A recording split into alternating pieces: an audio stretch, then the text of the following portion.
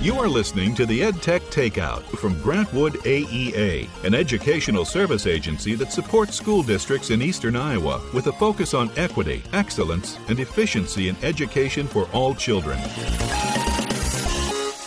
Welcome to episode 22 of the EdTech Takeout, the podcast that serves up bite-sized technology tips for teachers. My name's Jonathan Wiley, and I'm here with Mindy Carney. Hi. It's me again. It is Can't get you rid again. of me. Yep. I thought I'd invite you to another episode. No, I'm thoughtful of you. But we invited lots of people to this episode, didn't we? We did. We've got quite a lineup. This is kind of a different episode and going to be lots of different voices on the Tech Coach episode today. Yeah, so we'll get to that in due time. But we got some follow-up from previous episodes, and I think the first one's got your name written all over it, Mindy. It does. So I have been investigating CoSpaces quite a bit lately, and CoSpaces just added this new feature where you can add a camera into your CoSpace world. And you can adjust like the height and where you want the camera set in your world.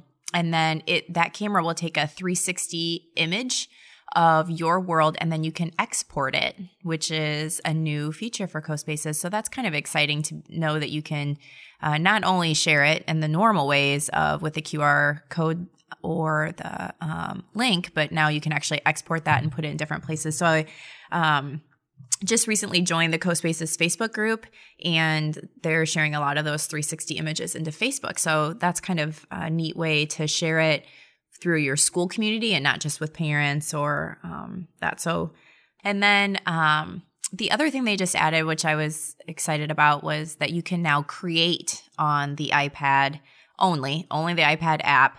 It's also available on Android, but it's just a viewer for on the Google Play Store. But in the iPad, you can also create. So a little bit more hands-on experience for the littler kids who maybe aren't as familiar with using a mouse. I prefer to use it without the mouse too, because I like to drag and drop with my finger. But yeah, so those are two pretty exciting developments with CoSpaces. Yeah, it's always good when, you find these new tools and they're actually committed to continually updating and refreshing and adding new stuff. So yeah, I like that. Yeah. So speaking of new things, I think last week on the podcast, we talked about how you can now add Google Drive videos to Google Slides. Uh-huh. And we talked about what that looks like and some of those options you get for choosing start times and end times and auto-playing the video and stuff like that. Well, I kind of found out recently, just kind of by accident, that those extra options about starting at specific times or auto-playing are also available on YouTube videos now. I know. You told me that. I was super surprised. I didn't know that. I mean, I guess it makes sense, but, Yeah. Do you think that was an add-on with the video, or do you think that was always there with the Drive videos? I think it only came when they added the Drive videos. I never found it before as an option in there, but... And you just click on it the same like you do with the Drive video, and then those options pop over on the right-hand navigation? Yep, same way. That's nice, yeah. I guess... I thought mischievously when I first saw that I thought it would be a fun way to rickroll someone. Mm-hmm. You could just take a YouTube video of Rick Astley and then shrink it really small, put it in the corner, hide it behind a shape or something, or hide it behind lots of shapes, and then when it auto plays, it's gonna Rick Astley. And you better be careful because I have access to some of your slide decks. I'm just gonna sneak that in there before presentation. That would be awesome. Surprise, I take. 1-to-1's right around the corner. There you go. I'm not sharing that one with you. Yeah, right. All right. So a new development too with Spiral, which I think is a pretty neat formative assessment tool. Spiral has added a Chrome extension called Spiral Clip. And once you add that extension, if you go into YouTube, right underneath the YouTube video that you're viewing pops up this button that says something like Teach with Spiral Clip or something like that. And so you click on that button, and then it pulls that video into your Spiral account and then allows you to, kind of like Edpuzzle used to do, where you can add questions. You can have open-ended questions. You can have multiple choice questions, and then the students can, view that video inside Spiral. That's a nice development too. I like that. Yeah, I think I talked about Spiral as a pick on one of our tech nuggets on a previous episode, but it's a formative assessment tool. It's now got 4 different ways to assess students, so definitely worth a look if you've not seen it before. It's spiral.ac is their website. Mm-hmm. So that's a good one. Yeah. And last piece of follow-up, which is directly related to what we did last time with Mr. Josh Allen. I got a letter home from my daughter's teacher last week saying that they are switching their math curriculum to Engage MY. Wow. Or at least part of their math curriculum to Engage MY. They took a look at the math curriculum that they had been using for a while and did another realignment with standards and Common Core, and thought that actually they need something that meets things a little bit better. So they looked around and they found Engage MY, and so that's what they're using for the rest of the year. That's exciting. I'll be interested to hear, what you think of it and what your daughter thinks of it. Yeah, I think it'll be a change because, there's always an adjustment when you change from one curriculum to another one. But it should be fun to see how that goes. Yeah, and sometimes it's good to try things closer to the end of the year so you know for the start of the next year whether or not it's going to be something worth your time or if you should be looking elsewhere. So sometimes it's good to try new things at the end of the year. Yeah, there you go. So open educational resources in use today in Iowa schools. Yay! Yay.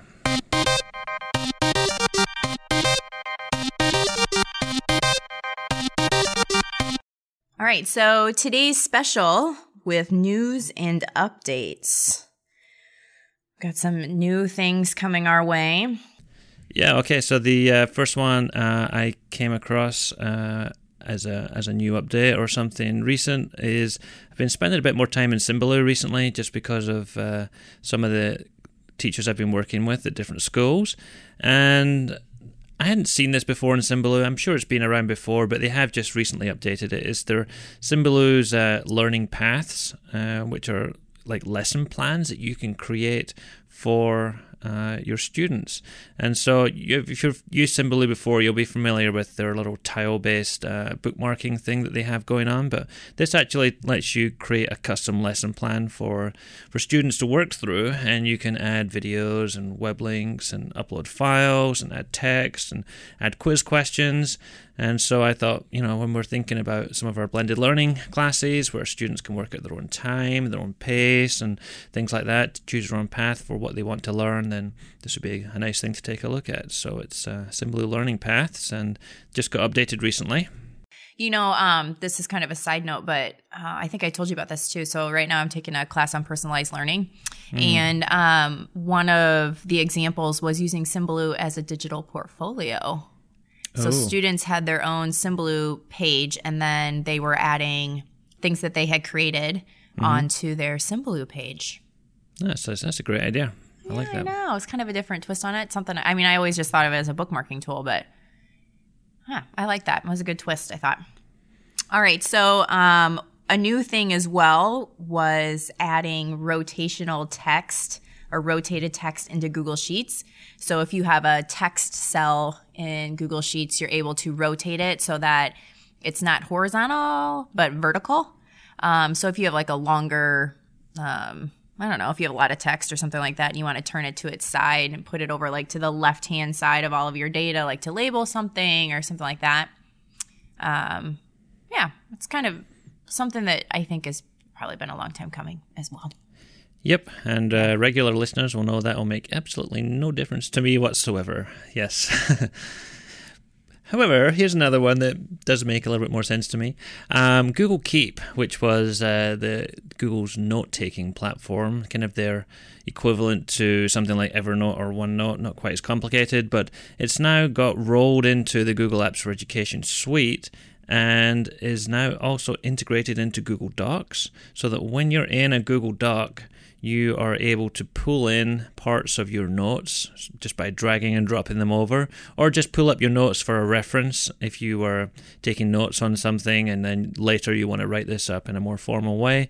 So Google Keep is integrated into Google Docs, and if you haven't seen it yet, you'll see a notification probably the next time you open a Google Doc that says, hey, do you want to open Google Keep and see what that's like? And then you take it from there. Yeah, so this showed up yesterday for me. And I don't know if you knew this, but with Google Keep, if you, the Chrome extension, if you're using a touch screen Chromebook, you're able to draw in Google Keep. Oh, I did not know that. Yes. So I'm not a huge fan of Google Draw, which might make people scream and shout. I don't know. I don't really love it. But I had played with it, whatever, and had a couple drawings in my Google Keep, and I can pull those in as images into Google Docs. Very good. I know, I like it. Okay, so this last one that I've got on here is kind of like a PSA, just a heads up for something I've been seeing a lot recently, and that's that there are some rumors that Apple will be refreshing their iPad lineup in March or towards the end of March. So, I mean, this isn't official or anything yet, but I was out at one school recently that said they were thinking about refreshing their devices and buying some new iPad minis. And in those type of scenarios, when it gets to this time of year, I say if you can wait, just like a month or so, see if you can wait. Not necessarily because you want the latest and greatest iPad that's out there, you might, but the other thing Apple usually does is they discount existing models and make things cheaper. So just to keep a heads up for new iPads that might be coming in the near future. Yeah, because if you're buying a bunch of them, just a little bit even makes a big difference. Yeah, it really adds up. Yeah.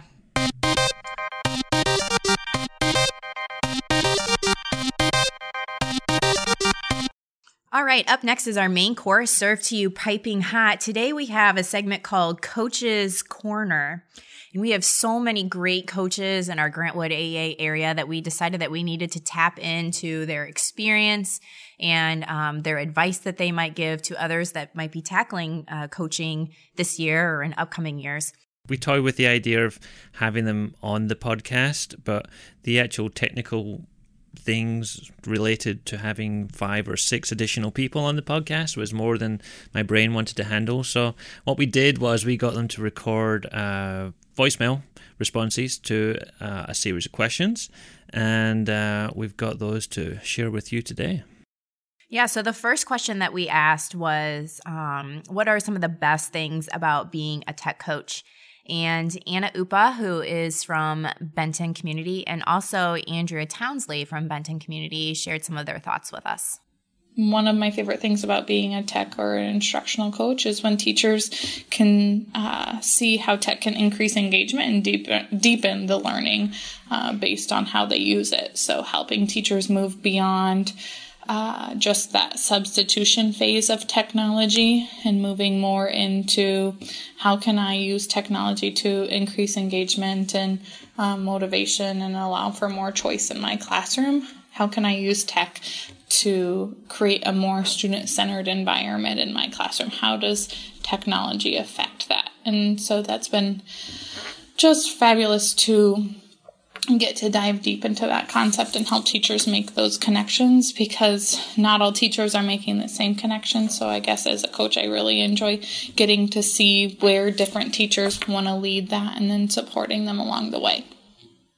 I think the best thing about being an instructional coach at Benton Community is getting to see ideas put into practice and seeing that collaboration and team building that our teachers do every day pay off at the student level. So I appreciate being able to help teachers set a goal, support them in their progress, and then see that hard work pay off when a goal is reached at the end, or if it's not reached, being able to modify what didn't work, learn from it, and try again. Modeling that fail-forward attitude and seeing it build in teachers will certainly rub off on our students also. And our teachers are so eager to try new ideas. That's something else that I really appreciate. And they want to find new ideas and new resources to make the biggest impact for their students.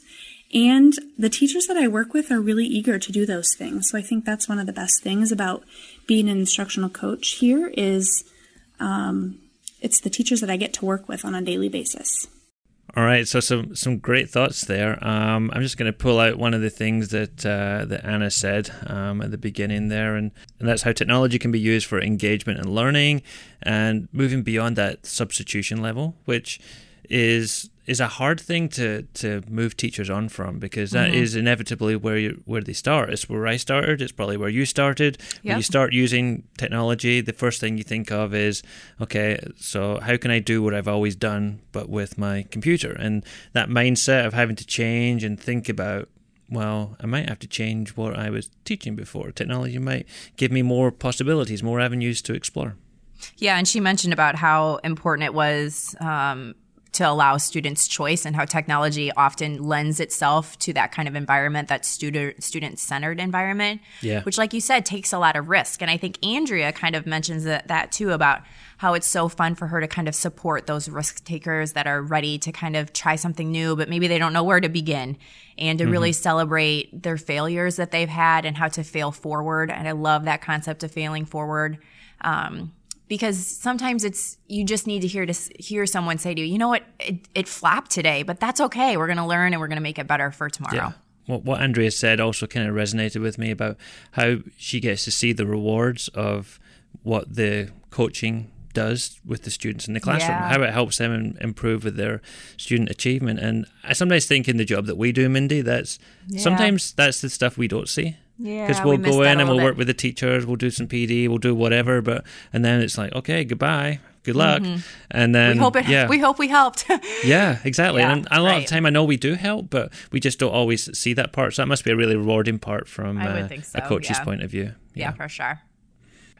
Okay, so the next thing that we asked our coaches was kind of maybe the opposite of the first question in some ways. We asked them in the first what the best things about being a coach was, and the next question we asked them was related to challenges. Okay, so what kind of things are hard? What are the big rocks that they're still working to try and break, and just those roadblocks that they have to try and overcome as part of the job that they do. So, Mindy, who have we got on this one? So we're going to hear from Jeff Vaughn first, and he's from Anamosa Community School District. One of the biggest challenges that the coaches, instructional coaches, and I face is the amount of initiatives that are taking place in the district with a new student management system, implementing PLCs for the first time this year, and also moving towards standards-based grading. Teachers just seem overwhelmed sometimes and not always ready for something else to add to their plate. So Jeff brings up, a struggle that so many school districts are dealing with right now is initiative fatigue. And wow, do we also not feel that overwhelmed feeling from teachers sometimes too about this is just one more thing? Yep. I feel like people are going to the doctor and they're saying what's wrong, and then they're getting diagnosed with initiative fatigue. It's a real thing. It should have its own commercials on TV. It's a hard thing. That's every school has got initiative fatigue in some description or another, and that's when things like technology, unfortunately, becomes one more thing. It only takes one more thing for the camel's back to break, and then we don't want it to be technology, but we don't want it to be anything really. We just have to pick and choose what we're doing, and this is a tough time for administrators, I think. And I think as a team we try and find ways to just bring the tool in with what you're already doing, so that hopefully it doesn't feel like one more thing. And just finding ways to bring it into your instruction to make you more efficient or to help your students be more creative. But I know sometimes it doesn't feel that way. So yeah, and even sometimes if it's like, I don't know, you're doing something that doesn't really look like it has any direct technology link, but if you have something that you can model the teachers, like maybe you're doing a Padlet together to collect ideas for this initiative, or you're in a collaborative Google Doc and you're using some of those skills and the teachers are kind of learning a little bit of something new as they're doing it, then I think that helps too. Next up, we're going to hear from Andrew Fenstermaker, who's from Iowa City Community Schools. As I think about maybe a big rock or just maybe even a challenge I'm trying to overcome, I think a big one at this point in time is shifting people's thinking in what's best for student learning. I think the teaching profession as a whole is a very compliant profession where we're heavily, it seems like, rule followers. We're given kind of parameters that we're supposed to stay within. This is our expected lesson, curriculum, standards, so forth. we want to follow those rules because we've been given those parameters and expectations. And it's hard sometimes for teachers to think outside of the box and really rely on their professional judgment about, hey, these are my students. I've gotten to know them at a personal level. Here's the strategies that I know that work for them. And then being able to take a risk and really kind of innovate their instruction in a way that is not the traditional look or feel of a classroom that we're accustomed to. And I think that's probably one of the biggest rocks and challenges that I'm trying to overcome at this time is how do we get teachers to think differently about these students that we serve, this generation that has constant access, requires strategies and instructional practices that don't necessarily fit the traditional mold. Yeah, and I think this is a really valid thing too. He's talking here about, that there's always been a certain amount of, how much leeway does a teacher really have in the classroom? Right. How far can they step outside of the norm to try new things without, fear of any repercussions? I mean, things like, 20% time or, makerspaces and stuff like that, which are kind of a very different way of thinking and adding those things to your curriculum. I mean, how do you justify doing those types of things is a real issue too. So Andrew also brings up a great point about how our students have changed so much. He talks about how much access they have now. Because our students are changing and have changed, we also need to change and kind of shift our mindset. Like you had mentioned about bringing in makerspaces or 20% time or genius hour, whatever you want to call it, that kind of just making your classroom look and feel a little bit different. Once again, risk-taking, and it's tough, and trying to figure out, do I have the freedom to take this leap, or do I still need to stay in the confines of what I've always known? And it's great to know that we have these coaches out there kind of helping people support taking those risks. Yeah, absolutely agree. Next up, we asked our coaches what some of their favorite tech tools are, and we're excited to share some of their thoughts. First up is going to be, once again, Jeff Vaughn from Anamosa. I'm a little apprehensive to talk about the tools that we're using, because one of the best tools that I have found for our district right now is, here we go, Mindy, Seesaw. No, really. Seesaw has just exploded over at Strawberry Hill Elementary, and the teachers love it, and I have heard some great things from parents as well. So I am thankful for Mindy's help with all of the Seesaw questions that I always ask her. Oh, and extra large on the Seesaw t-shirt, just like you promised, Miss Mindy. Bye. Well, why am I not surprised to hear Seesaw in this podcast, Mindy? Oh, because Jeff's after my heart. God, I just love that guy.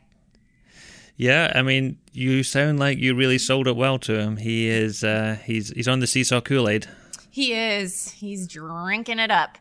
Yeah, he's doing a lot of work out there, and my niece and my nephews go to Anamosa, and my sister said, "Hey, my little guy Zeke now has a Seesaw account. Like, I get to see what he's doing during the day," and she was absolutely in love with it. And she's like, "Is this what you were talking to Jeff about?" And I'm like, "Yeah." So. I think he's hearing some of those things, and as a parent, he's also experiencing it. And it's just been really exciting to kind of see that start up out in Anamosa. All right, so Mindy, that obviously begs the question that are you going to be able to get Jeff a t-shirt? Yeah, I ordered Jeff a t-shirt. Oh, there you go, Jeff. Look for that in the mail. All right, so next up we have Frank Slabaugh from Mid-Prairie, and Frank's probably one of our more experienced coaches in the Grantwood area. Yeah, I mean, he looks like a young spring chicken, but he's been doing this for a little while now, hasn't he? Mm-hmm. All right, so here's what Frank had to say. Blended learning, we are just kind of diving into that a little bit and seeing how we can ramp that up within our district. So one of the things that we're looking for is those adaptive software pieces that we can use. We use Lexia at our elementary, but we're also looking at Front Row Math. Actually, we just went ahead and purchased it and are going to start using that a little bit more. And those adaptive pieces we just feel like are a great tool so that our teachers can meet small group with students and know that the other students are working on the skills that they need. I kind of have a big beef with just putting kids on apps that might be in the general, maybe it's just a basic math fact app or a sight word app or things like that. But when I don't know that it's hitting the specific skills that those student needs, that kind of bothers me. So I really like these adaptive software pieces like Lexia, like Front Row. I know there's others out there. Those are just the tools that we tend to use, and we continue to look for more. Those are some of the things that are happening in the district of Mid-Prairie, and look forward to hearing what is happening in your district. So Frank brings up a great point about adaptive learning programs. I couldn't agree more with him about having students use just, an app or a website or something because they've chosen second grade and that's where their skills are at or whatever.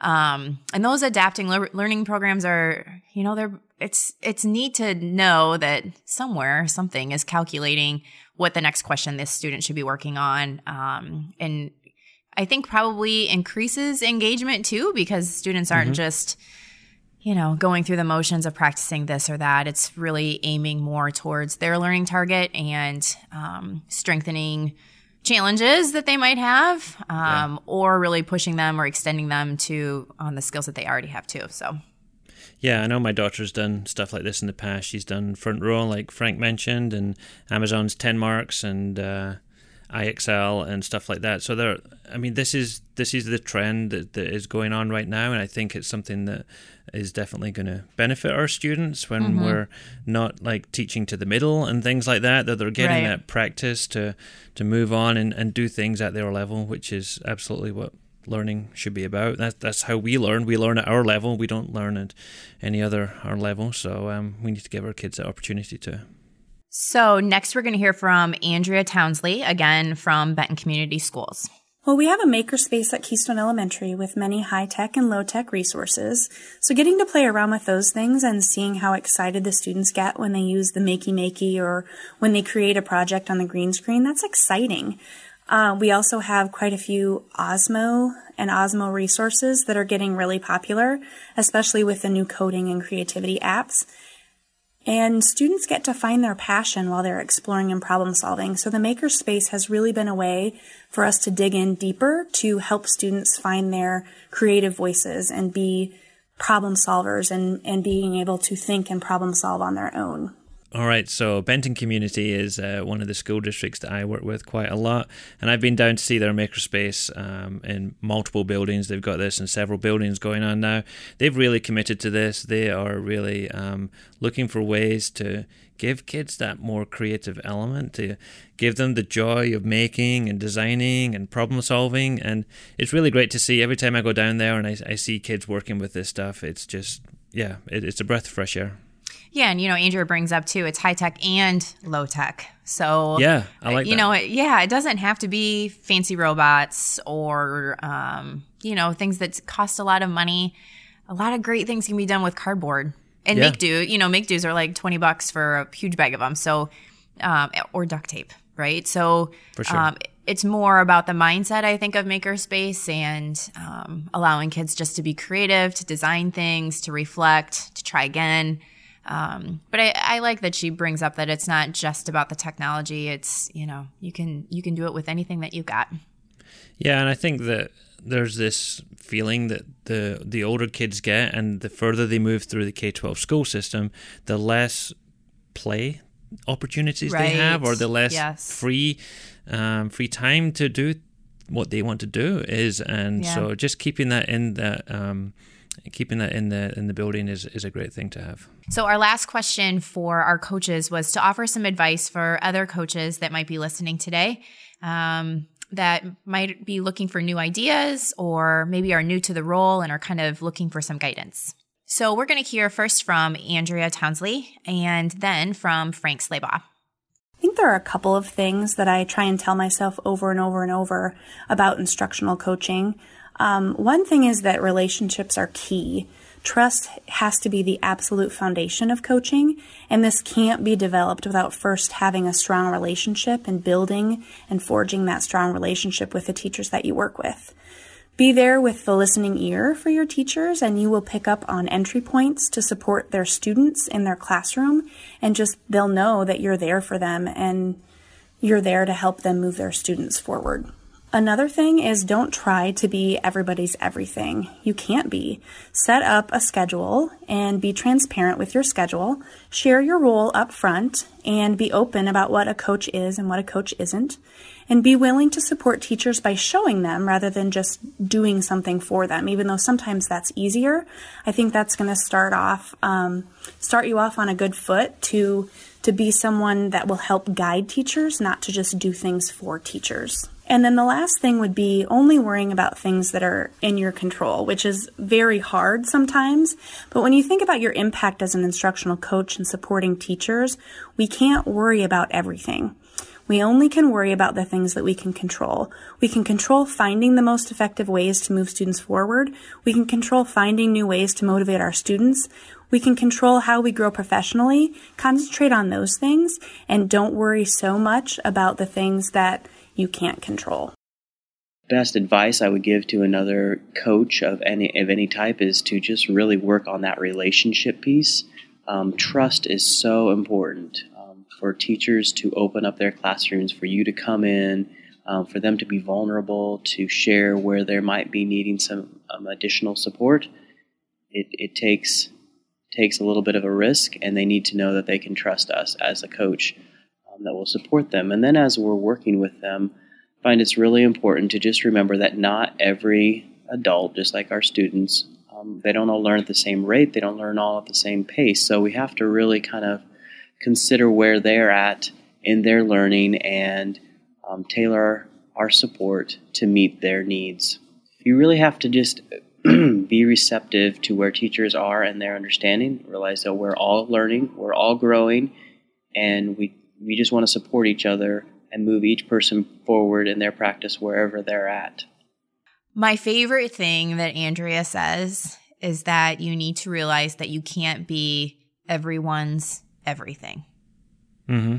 If I, I haven't ever been a coach within a school, but I can imagine that it would be extremely stressful to be pulled in so many different directions, which I'm sure they are. To kind of just keep that in mind, like I can't do everything. And I can imagine as well that maybe it helps you to kind of empower teachers to take some of those risks and, to kind of get started on doing some things on their own for sure. I saw something on Twitter. I think I shared it with you guys. It was a T-chart that someone put together, and on one side it said, "This is what IT can do for you." And then on the other side, it was said, this is what our tech coaches can do for you. Because, when you're in this kind of role, you're bound to get people saying, oh, my printer's not working. And do you know why my mouse is doing this? And, that's not really their job to do that kind of thing. But I bet they get asked that kind of stuff anyway. And so kind of fits in with that, don't be everyone's everything, because you can't be. Do what you're there to do, and, you'll be better for it. And so one of the other things that I think both of these guys mentioned was the relationship piece, right? And how important it is to have that relationship with the teacher. I think that's probably coaching 101, but there's something that our chief administrator here says, and that's that everything we do well is because of relationships, and everything we don't do well is because of relationships. And having those relationships at the cornerstone of your coaching is a key component. And Frank talks a little bit about kind of partnering with teachers, and with that relationship, making it more feel like a partnership, so that they feel like it's a safe place to take risks. I also think it's really interesting that he brings up about how just like our students, adults are unique learners as well, and that we really have to honor kind of their learning process and where they're beginning and where they want to head. Because I do think that sometimes that can be difficult because adults do learn in different ways than our kids do. Yeah, and I mean, those are the kind of things that you only find out really once you have some kind of relationship with those people. And, sometimes you're not going to be sitting in there talking about their ELA goals or whatever. You might just be talking about, hey, how's it going? What's going well? What's not going well? And just having like more informal conversations just to help build that relationship some more. Right. Yeah. Anna Upa and Andrew Fenstermaker also have some advice to offer. Piece of advice that I would give new coaches is don't assume anything. Ask a lot of questions to develop an understanding of the teacher's goals for whatever tech it was that they want to integrate. And along the same lines is help them start with purpose.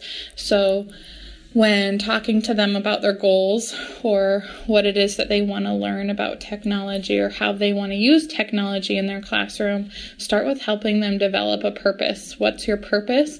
Not just tech for the sake of tech, but more so, how is this really going to make an impact for your students in your classroom?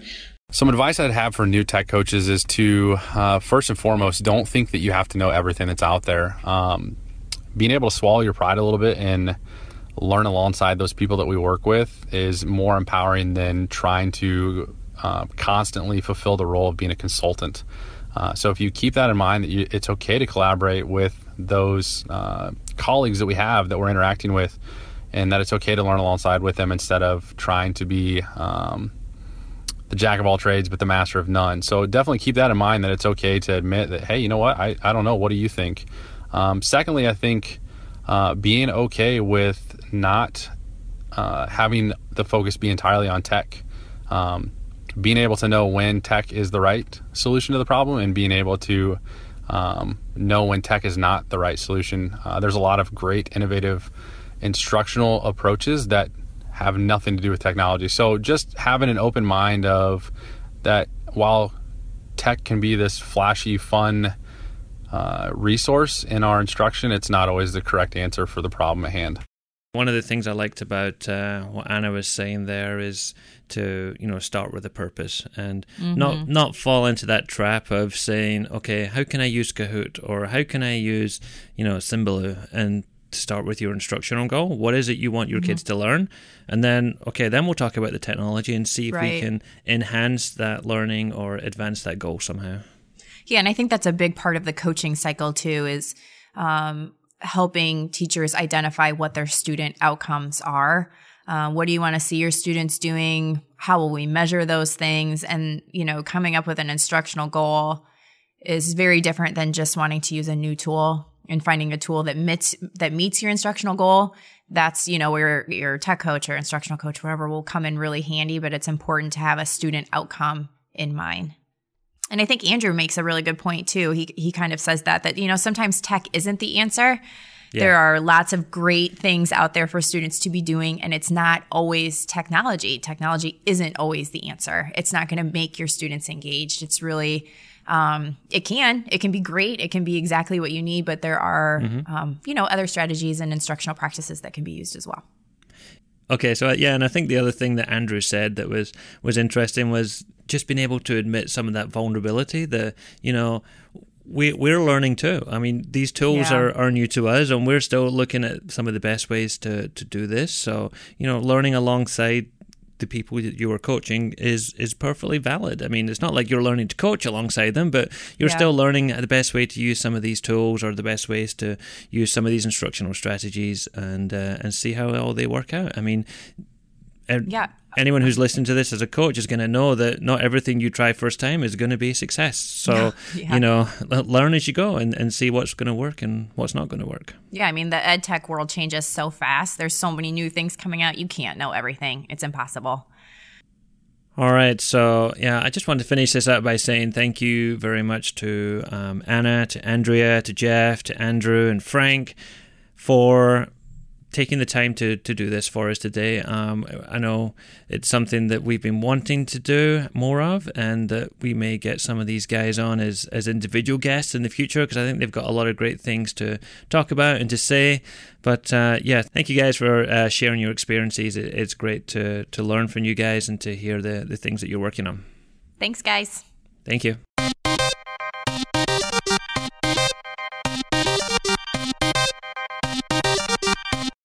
So now on to my favorite part of the show. It's time for Tech Nuggets. All right, Mindy, what have you got? Okay. Well, I'm going to start with this website that one of the other AEAs in Iowa, the Keystone AEA, has created, and it's called the Striving Readers website. And on this website, they have just like a great resource for interventions. There's instructional videos. There's a list of success indicators that you might be that you might use if you're observing a student.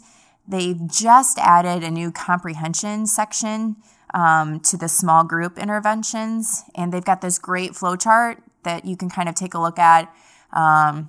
Maybe you're looking for classroom-wide interventions, and if so, then it drops you down to this next section. It's a really user-friendly website. I'm going to put the link in our show notes, and it's definitely worth a look. I think it would be a great resource for classroom teachers. All right, yeah, I'm looking at the website now. There's a lot of great stuff on here. There's universal screeners and class interventions and instructional strategies. So yeah, all kinds of good stuff. I think that'd be something that our literacy team should definitely take a look at too. There's some great stuff on there. Yeah, there is. What do you got? Well, what have I got? Yeah. How would you pronounce my tech nugget? It's the one that starts with K. Cupiter. That's why I think. Okay, so Cupiter, like Jupiter. Yeah. Okay, so I came across this website, or actually the guy emailed me, fell into my inbox. It's called Cupiter.org, which I thought was kind of quirky, but Mindy, you're probably too young to know what this is, but there used to be a game called Asteroids. Yes. Where you were like this little triangle that spun around and these strange blocks came flying at you and you would go do-do-do-do-do and you'd explode them and make them blow up. So it's kind of based on that, except what it does is you can bring in a quiz from Quizlet and import that in like a flashcard quiz, or you can create your own quiz, or you can upload one from an Excel file or something like that. And it takes the answers to the problem, and it will give you a question like, I don't know, what is this word in Spanish? And then suddenly all these blocks start appearing and floating through space at you, and you shoot the letter that you think spells out the word, basically. So yeah, so it says on their website, we believe studying shouldn't be boring. So it's a game-based tool. I mean, I don't know. It's kind of for as like a study guide or revision type of thing. Yeah, and then I know Quizlet comes with some of those types of games that you can do with Quizlet cards and stuff like that, but this just be another different way to do it, something fun to add to your toolbox once in a while, to get the old asteroid spaceship out and start blasting some space rocks and getting some power-ups and good stuff like that. Yeah, so this is the first time I've laid eyes on this, and you might not know this answer either, but so could students create their own? Yes, absolutely. Yes, okay. Yeah, that's good. Yeah, I like that. Interesting. Cupiter. I like the name. Yeah. Yeah, Cupiter. All right. So my website is actually, or my next tech nugget is probably not necessarily new, but I don't think anything that we've mentioned on the show. And it's a website called Instructables. And what I like about this is that you can go and kind of explore the website and find something that you want to learn about. Some of the categories that I came across were Minecraft, so really great for teachers to go in and kind of get started with Minecraft. There's step-by-step tutorials. Other categories were creating robots, cooking, paper mache, costume design. I mean, like all of these different areas of interest. So if you're looking to kind of get started with something, it's a place you can kind of go to get some tutorials. So I could kind of see this being used, especially with those teachers that are maybe just trying to investigate makerspace and need a little bit more structure for right now. Or even those kids that just, I have an idea that I really want to learn more about. It'd be a great place to send your students. Yeah, Amber's a big fan of this, and I know it fits in with a lot of the maker stuff she does, so I'm sure her and Jason would definitely recommend that one. Yeah, for sure. All right, so my second pick is one that's been around for a little while. It's just been on my list to explore, and I just haven't got around to exploring it, but I've been playing with Flipgrid, Mindy. Yeah, I know. I've heard you talk about it. So, yeah, it's kind of similar to Recap, which I know you've talked about in the past, Mindy. Yep. And the way this works is, I mean, there's a free and a paid version to this, as you would expect, perhaps. But you get in the free version, you get one grid, and your grid is like your classroom where the students would go to view topics, and they're going to record responses to prompts that you put out there as a teacher. And the grids can be open, kind of public type things, or they can be locked, and you can actually embed them into an LMS or a website, which I thought was kind of interesting, isn't it? Yeah. So, I like that. So you as a teacher create a topic for the kids, and this could be something that you want them to discuss or reply to in some way, and the students do that with video responses. So they can respond on their phones or on their laptops and different devices. They have unlimited retakes, which is good. Just like we have on the podcast, Mindy. We have unlimited retakes, and we go back and we edit out all our mistakes. And they can pause, and then they can resume it, and they can flip the camera around to the other side if they want to show something that they are looking at, which is kind of an interesting thing too. All right. And then replies as well. So you can prompt the students to ask questions and explore each other's perspectives by replying to other students on there. And those videos can obviously, just lead to other discussions altogether. So you can like other people's videos, tap the heart to give them a like. And Can I ask a question? Sure.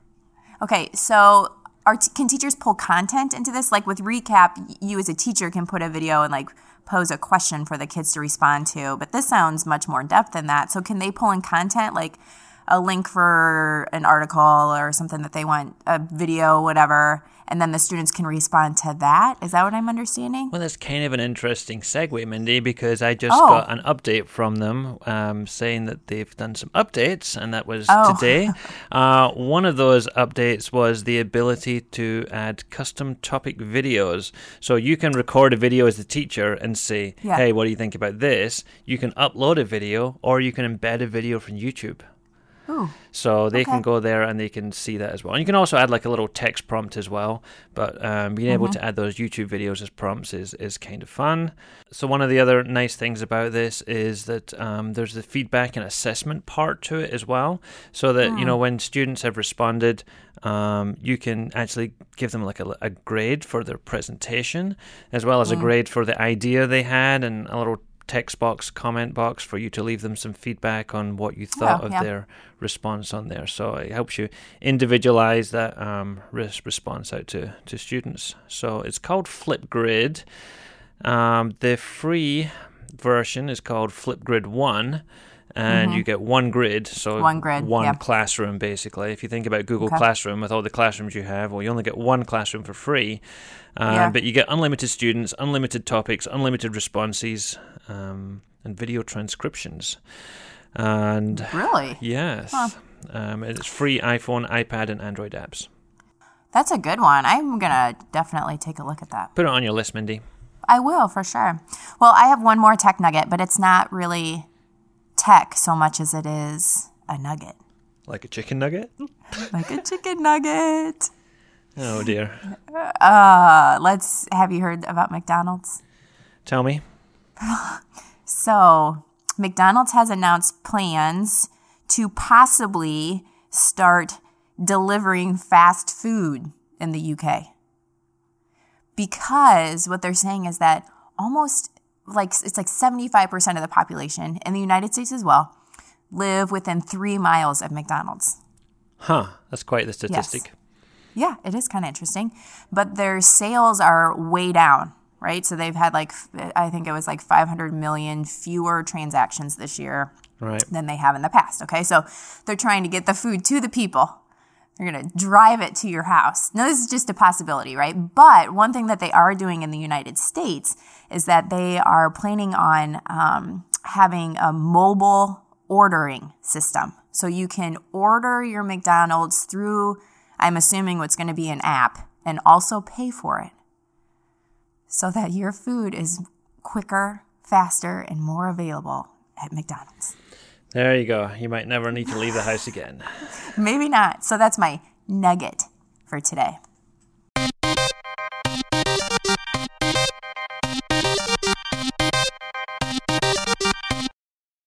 All right, so let's move on to my podcast picks of the week.